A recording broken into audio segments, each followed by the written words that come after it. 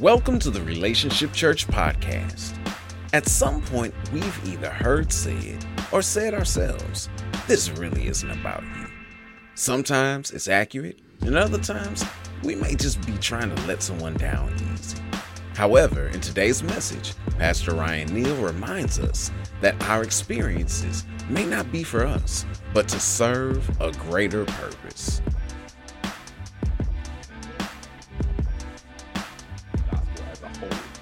And Acts is the continuation of the gospel. So the last recorded act about Jesus in the gospel according to Matthew was the resurrection. The last recorded act in Mark is the ascension. The last recorded act in Luke is actually the promise of the Holy Spirit. And the last recorded act in John is the second coming.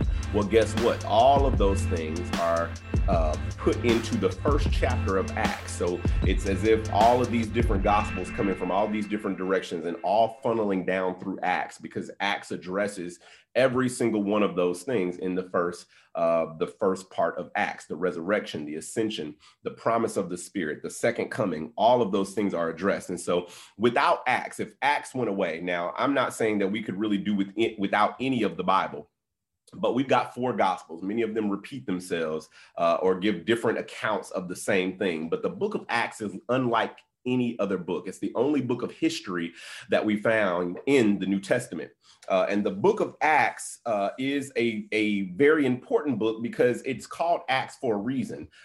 Many of the earlier scholars named it the Acts of the Apostles, but truthfully what it is it's the Acts of Jesus through the Holy Spirit in the indwelling of the apostles. But we're going to see today that this is the beginning or the Gospels were the beginning of the scripture says that all that Jesus began to do and teach. But it was not the end. The Gospels were not the end, because he said that in like manner that I went away from you. He told the disciples, specifically in the book of John, he said, it's needful for you that I go away, because if I go away, essentially, he said, I'll come back to you and I will be inside of you. Okay, so now before Jesus was finite, he was just like us. He was powerful. He was amazing. He was the Son of God. But at the end of the day, he could only really be in one place at one time. But now he says that my Spirit is going to come back and infill every one of you believers. Paul tells us in the book of Romans that that same Spirit that he sent was the same Spirit that raised up Jesus from the dead. So now instead of that Spirit of God being embodied inside of one person, and instead of God anointing the disciples and sending them out to preach and to teach and to heal and anointing them for that particular purpose, he says, now I'm putting a Spirit on the inside of you where there's going to be something intangible inside of you that's going to give you the power to do the same things that I did when I was here. Now, when we look at the book of Acts, there are two parts of the book of Acts. Part of Acts is history, and part of Acts is present and future. There are some things that happen in the book of Acts, like the initial falling of the Holy Spirit, that we will never see again because the Holy Spirit has already fallen. But there are also some very important things in the book of Acts that we are to look at as examples for us, and not just history or something for us to know or understand or to memorize or to realize that it happened. There are some things. He said that you shall receive power when the Holy Ghost has come upon you. And that promise of power was not just to the disciples for then, it's the same promise that's given to us now. When Peter got up in Acts 2, he told them, he said, because this promise is to you and to your children and to many who are what? Afar off. He said, it's going to be some people coming way after you. It's going to be some people coming decades and decades and generations and thousands of years after you. And this promise is to them as well, as many as the Lord shall call. So in the book of Acts, and we're going to go to Acts chapter 1, and we're going to read verse 1 through 11 today. And then we'll talk about some of the other parts of the book of Acts, but we're just going to read from chapter 1, verses 1 through 11. And we'll stop in there because I'll kind of give you my introduction. We'll go through our introduction by reading through these first 11 verses. He says, the former account I made, O Theophilus, of all that Jesus began both to do and teach. So it's Luke again. He's talking to this man named Theophilus. Some people say because Theophilus just means lover of the word of God. And so many people see that and they say, oh, he's just talking to whoever loves the word of God. But the fact that Theophilus is capitalized lets us see that probably Theophilus was a particular person that he was writing to. And while he intended for this book to be a book to be of general applicability and to help whoever loved the word of God, it's likely that Theophilus was a particular person, maybe even someone who asked him to author this book or financed his authoring of this book so that he would have the time to be able to do those things. But we don't see anything else about Theophilus in scripture, so all of that is just supposition. But the important part here in verse 1 is he said, of all that Jesus began both to do and teach. And it's important that we see that word began there. He said he began to do and teach. It was not where he ended, it was just where he began. And it says, until the day in which he was taken up, after he through the Holy Spirit, had given commandments to the apostles whom he had chosen, to whom he had presented himself alive after his suffering by many infallible proofs, being seen by them during 40 days and speaking of the things pertaining to the kingdom of God. Just a little bit of history here. This is where we get our what we call Easter or Resurrection Sunday that's coming up soon. And then 50 days from that time is where we get the day of Pentecost, or what we call Pentecost Sunday, because he was with them for 40 days from the time that he rose. So the time that he rose, that's Resurrection Sunday. Then he was with them for 40 days, speaking to them pertaining to things of the kingdom of God. And then he told them to go to Jerusalem and wait. And they were in Jerusalem in the upper room for 10 days. So that makes the 50 or the Pentecost. And so just a quick aside there, so you understand where that comes from. Verse 4, and being assembled together with them, he commanded them not to depart from Jerusalem, but to wait for the promise of the Father, which he said, you have heard from me. For John truly baptized with water, but you shall be baptized with the Holy Spirit not many days from now. Now, I don't know about you, but this is kind of one of those things where if I was one of the disciples, I would have, they were, of course, probably had a lot of wonder and they had a lot of excitement because they're seeing Jesus who had been dead, who is now alive, and he's showing the real power that he had. But look at how cryptic this is that he told them. He said, being assembled together with them, he commanded them not to depart from Jerusalem, but to wait on the promise of the Father. And the only indication he gave them was that he said, which he said, you have heard from me. Well, we know the disciples weren't listening. And when they were listening, half the time they didn't understand what Jesus was saying because they went looking at an empty tomb for a risen Savior. And the angels had to come to them and say, why are you looking for the living among the dead? He had prophesied to them on many occasions. He had told them at many times. They had asked him to break down the prophecies. And he talked about destroy this temple and in 3 days I will raise it up. It's needful for you that I go away. He's telling them I'm going to go away and this promise of the Father is going to come back to you. But at the end of the day, when he died, they still went into hiding. When he died, Peter still denied him. When he died, they still went and shut themselves up, the scripture says, because they were afraid of the Jews. So the only thing that they're getting here is to go to Jerusalem and wait on a promise. And we don't even know what the promise is, but I love the obedience that we will see that they had. And he said, John truly baptized with water, but you shall be baptized with the Holy Spirit not many days from now. Therefore, verse 6, when they had come together, they asked him, saying, Lord, will you at this time restore the kingdom to Israel? That shows you right there that they have no idea what the promise is. They're asking him, hey, is this the time that you're going to bring us out of captivity from a natural standpoint? Is this the time that you're going to bless us? Is this the time that you're going to make us a world power? Is this the time that you're going to establish the kingdom of Israel and give us a king again and allow us to rule over the Roman Empire that has now captured us and made us their bond servants, or made us conquered our nation, caused us to speak their language and everything. They say, no, is this the time that you're about to return the kingdom to Israel? Is this the time that you're about to give us back power? And sometimes the Lord makes a promise to us even in this day and age. And what we really want him to do, what we really want the promise to be, is something material. We want the promise to be something that we can hold in our hands, something that is tangible, something that we can view in our bank account, something that we can, but he said, no, the promise that I have for you is something greater than something tangible. The promise that I have for you is the power of the Holy Ghost.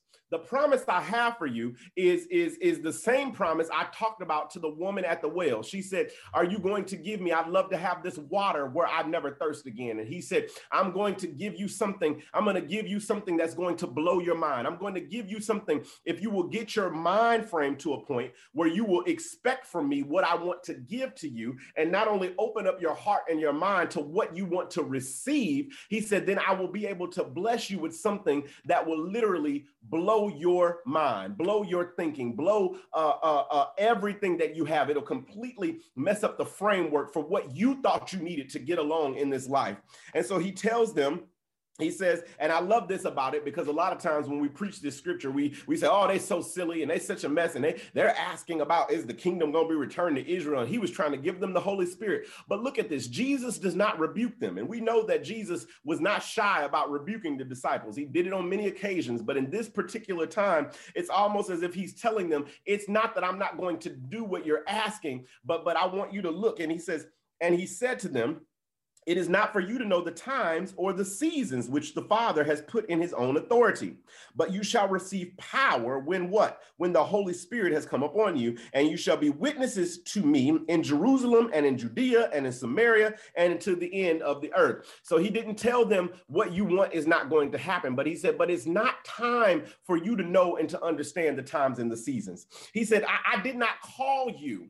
I did not call you to understand me. And that's the problem with a lot of us, is that we think that God has called us to understand him. But he said, I didn't call you to understand me. I called you to obey me. I didn't call you to try to figure out everything that I'm doing, even in your own life, and especially not in somebody else's life. But what I called you to do is trust me when you don't understand what I'm doing. I told you that all things work together for the good of them who love the Lord. And I need you to stand on the promise that I'm a father that only gives good gifts. But I need you to be in a situation where you can stop trying to understand what I'm doing. Stop trying to see my hand. Stop trying to get me to tell you everything, because what you do when you don't trust someone, that's when you begin to ask them for information over and over again.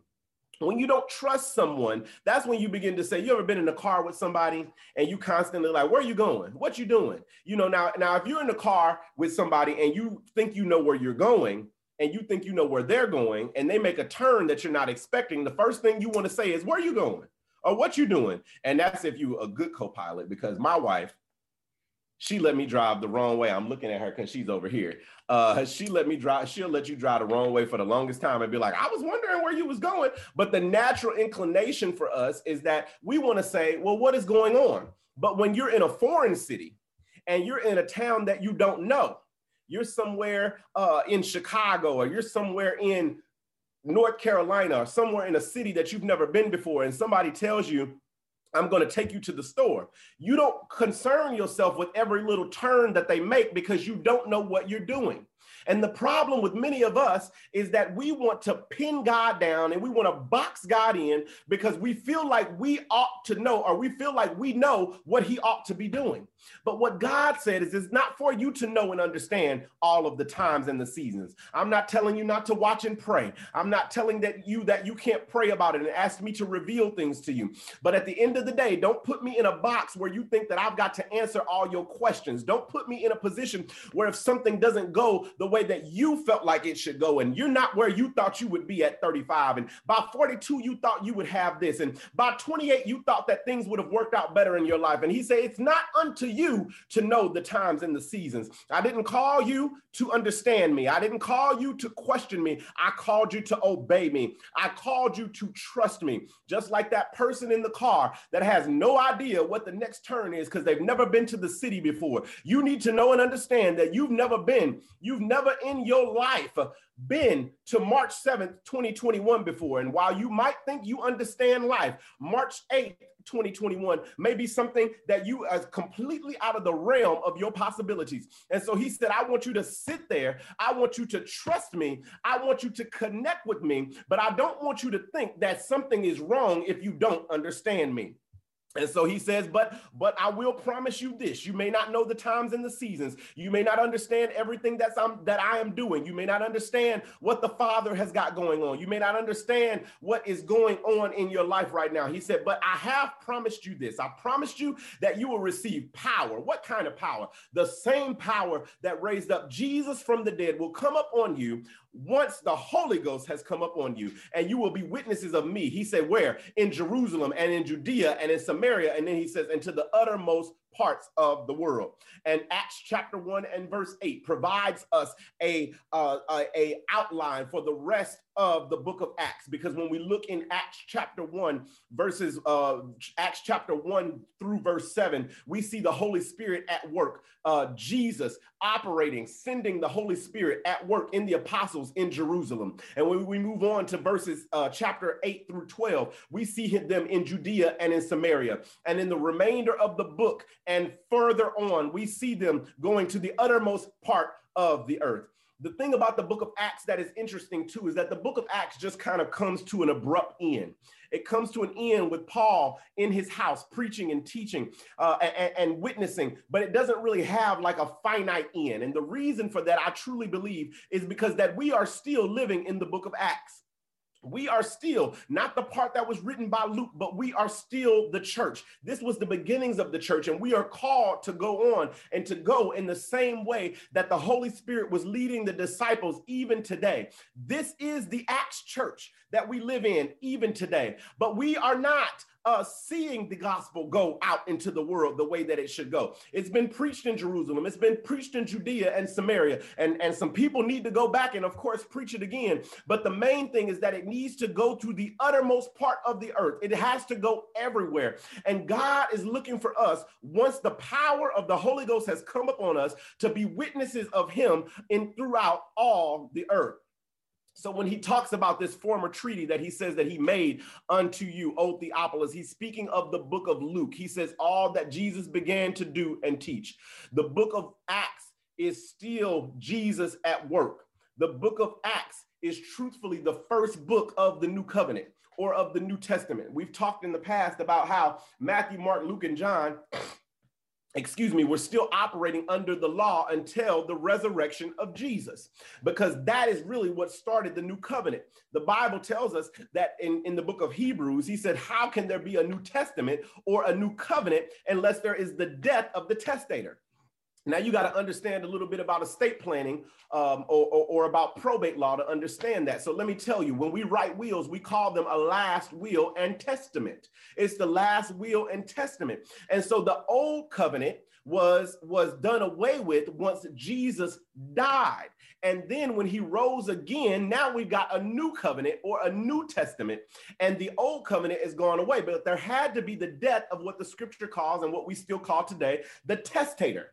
And once the testator died, then the old covenant could go away. You don't keep a will past putting into play what the will said for the person that died.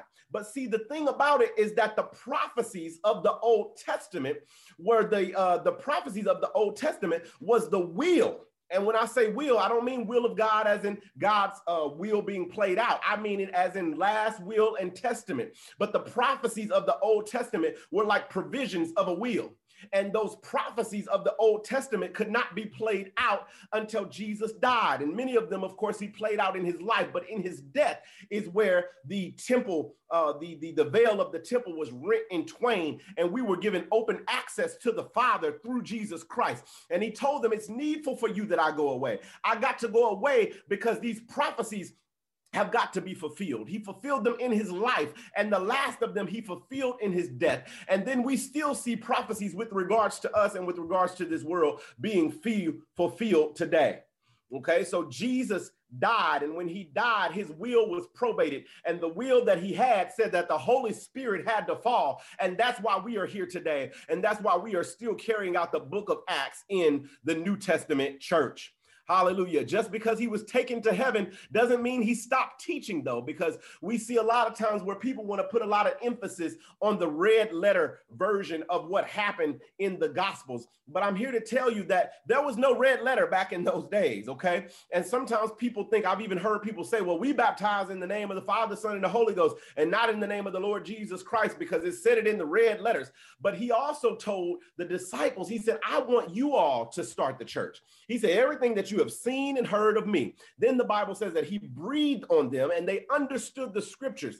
So if we really want to know what the church of Jesus Christ should look like, we look to the book of Acts, because he breathed on them and he exposed himself to them so that they could understand the scriptures and they could understand the prophecy. And when we look all throughout the book of Acts, we see the baptism in the name of the Lord Jesus Christ, and we see the reception of the Holy Ghost with the evidence of speaking in tongues. And that is why we believe what we believe, because he breathed on them to understand the scriptures.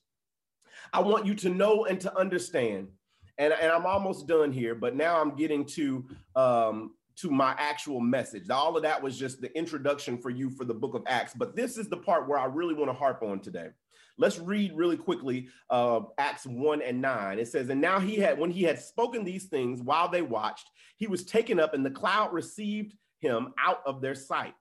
And while they looked steadfastly toward heaven as he went up, behold, two men stood by them in white apparel and said, men of Galilee, why do you stand gazing up in the heavens? Who?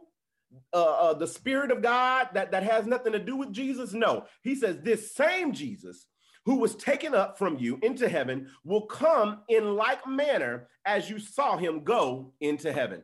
He said he's coming back. He's coming back. He's going to be right on the inside of you. You go on to Jerusalem. You listen to what he told you. He's going to baptize you with this Holy Spirit.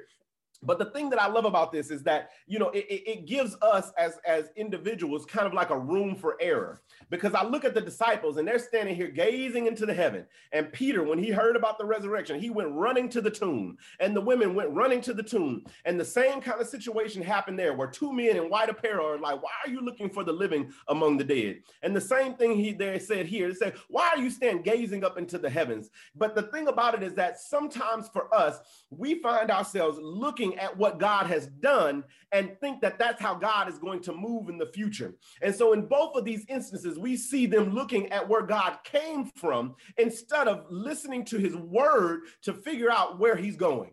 And we have to be careful in our own lives that we don't put ourselves in a situation that we're constantly looking at the past, because God said that I am moving forward. I am moving you forward. And I don't want you to just look at what's happened in the past and then put me in a box of what I'm going to do in the future. Yes, I was dead, but the same God, the same Jesus that died is the same Jesus that rose again. I'm doing something new. I told you in my word, I prophesied this thing. I'm doing something different. Don't look for me in the tomb, because I have been resurrected. This same Jesus that was received up into heaven. Don't stand gazing into the sky, because the same Jesus that went up into the cloud and was received into heaven is coming back to you in like manner in the Holy Spirit, because he's going to be inside of you now and not just right next to you. And we are still looking for him they're still looking for him rather to be in a fleshly form, but he's already promised them a power. And he said, and I prophesied to you about that. I said, won't I send you the Holy Spirit? I'm going to send you the Holy Spirit. And the Holy Spirit is everything you need. Jesus, even when he was talking to them, he said, don't you know, when he was talking to them about prayer, he said, don't you know that your Father only gives good gifts? How many of you, if your child asks you for bread, you give them a snake? Or if they ask you for an egg, you give them a scorpion? He said, if you being evil know how to give good gifts, how much more does the Holy Father would give? And then he kind of makes a detour here where you can't understand it, because he was talking about food. And he says, if you being evil know how to give your children good gifts, then he says, how much more will your heavenly Father give the Holy Spirit to them? And if you're not careful to pay attention there and understand what's happening, you'll say, but wait, he was just talking about finances and food and, all of these things that I need. And then he switches it up and starts talking about the Holy Spirit. And that's the thing about God. It's not that he doesn't want to bless you financially. It's not that he doesn't want to give you wealth or bless you in a certain way, but he doesn't want you to be caught up in that. So when they begin to ask, even here in this first chapter, about restoring the kingdom to Israel, or restoring, the kingdom to Israel so that they can be a world superpower again, and so they can have a good economy, and that they could have the jobs and the crops and whatever it is that they needed, he took their attention and turned it to the Holy Spirit. And then the same thing when we look back in the Gospels, when he's talking to the disciples, he said, if you being evil, if you being basically evil parents in comparison to how good I am, and those of you that are parents on the call, you know the sacrifices we make for our kids. You know the things that we do to try to make sure that they're taken care of. And sometimes it hurts us to do those things. And it might even take from money we wanted to use for something else. But if they need new shoes, we're going to get them new shoes regardless of how much money we got. If there's something that they want really bad and we can find it in our means to provide it for them, we're going to give it to them. And in all of that, Jesus said, you're evil. You're evil parents compared to how good of a father I am. Compared to how good your heavenly Father is, you all are all evil. And so he tells them, he says, how much more will your heavenly Father give the Holy Ghost, the Holy Spirit, to those of them who desire it? Well, the whole point of that, he didn't move from financial, he didn't move from food, he didn't move from all of the things that you may need in this earthly life, or that your physical body, your physicality may need. He didn't move from that and then just go spiritual. What he said is, I'm going to give you the Holy Spirit, and the Holy Spirit is going to be all you ever needed for anything you ever desired. And you know why? Because the fuller that you get of the Holy Spirit, the more you will desire the things that I have for you. The more that I can give you the desires of your heart, because he said, I only want good things for you. So if he wants something for us and it doesn't happen, it wasn't good. And we've got to have that kind of blind, crazy faith where if something doesn't happen that we felt like should happen, we say, you know what, God, I trust you. I'm not worried about the kingdom being restored to Israel. I'm not worried about the bigger house or the bigger car or all these things. If you didn't give it to me, God, I've got enough trust in you to say, I don't understand you, but I believe you. I can't trace you, but I trust you. I don't know what you're doing and I'm confused by it, but I know who you are. And because you're a good Father who only gives good gifts, who gives us the Holy Spirit, then I'm just going to focus on being full of the Holy Spirit and doing everything I can to walk out what you are calling for me to do. But what we have to understand, and what I really want to pin it on here, is that he says in verse 8, you shall receive power when the Holy Spirit has come upon you, and you shall be witnesses of me. The New King James says to me, but it means you're going to be witnesses of me. And then he begins to mention these different places. But the real point of today's sermon, other than the introduction, if you don't get anything else from it, I want you to understand the background. But what I want you to understand is that we are to be witnesses of him, to be witnesses of him. And my subject today, as I close, is it's not about us. It's not about us. It's about being a witness of him. It's about being a witness of Jesus. What do we need to do to be a better witness of him, of what he has done? You know, one thing that I do, and this isn't to be super spiritual or anything like that, but when God does something in my life, I try to find a way, especially when I'm dealing with a situation where I'm dealing with someone who doesn't know God. I try to always find a way to blame it on God. I try to always find a way. When they say, man, how did you do that? I say, that was nothing but God, because let me tell you, and use it as an opportunity to tell a testimony. And I'm not necessarily expecting them to be saved on the spot, but at the same time, I know this week something like that happened. And a friend of mine was like, man, how did that happen? How did that happen for you? And I said, you know what? It was just God. I said, because I was up to no good. And I said, and when this whole process started, I said, I really wasn't even in a place that I should have been, but God used that place that I was in to end up making something wonderful happen. And I just took him through my testimony, because that's sometimes where you got a captive audience. Look, you asked me what happened. And so, I'm going to find a way to be a witness of him in everything that I do, in everywhere that I go, because I realize, like Isaiah 43:7 says, he said that we were created for his glory. So everywhere I go, everything I do, we need to constantly be looking for ways to bring glory to the name of the Lord Jesus Christ. We are to be witnesses of him all over the earth. Amen. Amen. That is all I have for you all today. I just want us to know and to understand. Like I said, it was mostly an introduction, but the main thing and the verse that really is the probably the catalyst verse, or the most important verse or key verse in the book of Acts, is Acts 1:8, that we are to receive power when the Holy Ghost comes upon us, and that we are to be witnesses of him. Where? Out throughout the entire earth. We are to be witnesses of him throughout the entire earth. Amen. Amen. At this time, we are going to go ahead and pray together, and we are going to dismiss. We're going to dismiss this morning, and I really hope and pray that you all receive something out of the message today. But we are going to go ahead, amen, and just pray and dismiss. And the prayer that I want to pray over you is that you will allow yourself to get out of your own head, allow yourself to get out of your own situation or what is going on, and realize that our purpose in life is to be a witness of him. And that is what we're going to see here in the book of Acts over these next several weeks, is we are going to see witnesses for him, how they witnessed for him. Amen. And we're not going to rush through this series. We're going to take our breaks where we need to, kind of where I told you guys last week. I wouldn't be surprised if we ended up in the book of Acts for the next several weeks, maybe even toward the latter half of this year.